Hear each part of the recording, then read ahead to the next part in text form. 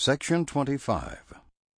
Revelation given through Joseph Smith the prophet at Harmony, Pennsylvania, July 1830. See History of the Church, Volume 1, pages 103 through 104. See also heading to Section 24. This revelation manifests the will of the Lord to Emma Smith, the prophet's wife. 1 through 6. Emma Smith, an elect lady, is called to aid and comfort her husband. 7 through 11.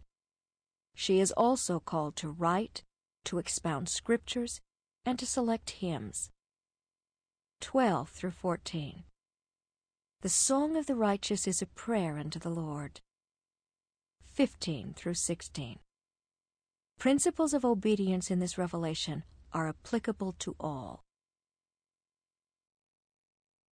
Hearken unto the voice of the Lord your God, while I speak unto you, Emma Smith, my daughter.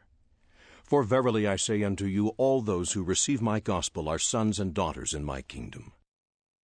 A revelation I give unto you concerning my will, and if thou art faithful, and walk in the paths of virtue before me, I will preserve thy life, and thou shalt receive an inheritance in Zion. Behold, thy sins are forgiven thee, and thou art an elect lady whom I have called.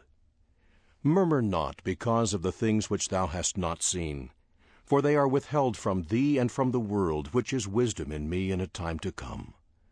And the office of thy calling shall be for a comfort unto my servant Joseph Smith, Jr., thy husband, in his afflictions, with consoling words in the spirit of meekness.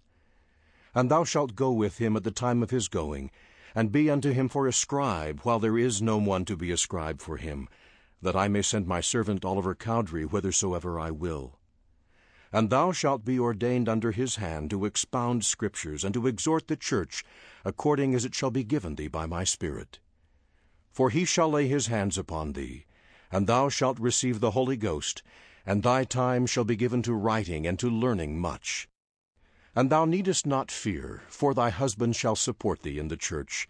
For unto them is his calling, that all things might be revealed unto them, whatsoever I will, according to their faith. And verily I say unto thee, that thou shalt lay aside the things of this world, and seek for the things of a better. And it shall be given thee also to make a selection of sacred hymns, as it shall be given thee, which is pleasing unto me to be had in my church. For my soul delighteth in the song of the heart. Yea, the song of the righteous is a prayer unto me, and it shall be answered with a blessing upon their heads. Wherefore lift up thy heart, and rejoice, and cleave unto the covenants which thou hast made. Continue in the spirit of meekness, and beware of pride. Let thy soul delight in thy husband, and the glory which shall come upon him. Keep my commandments continually, and a crown of righteousness thou shalt receive.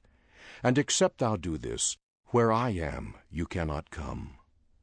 And verily, verily I say unto you, that this is my voice unto all.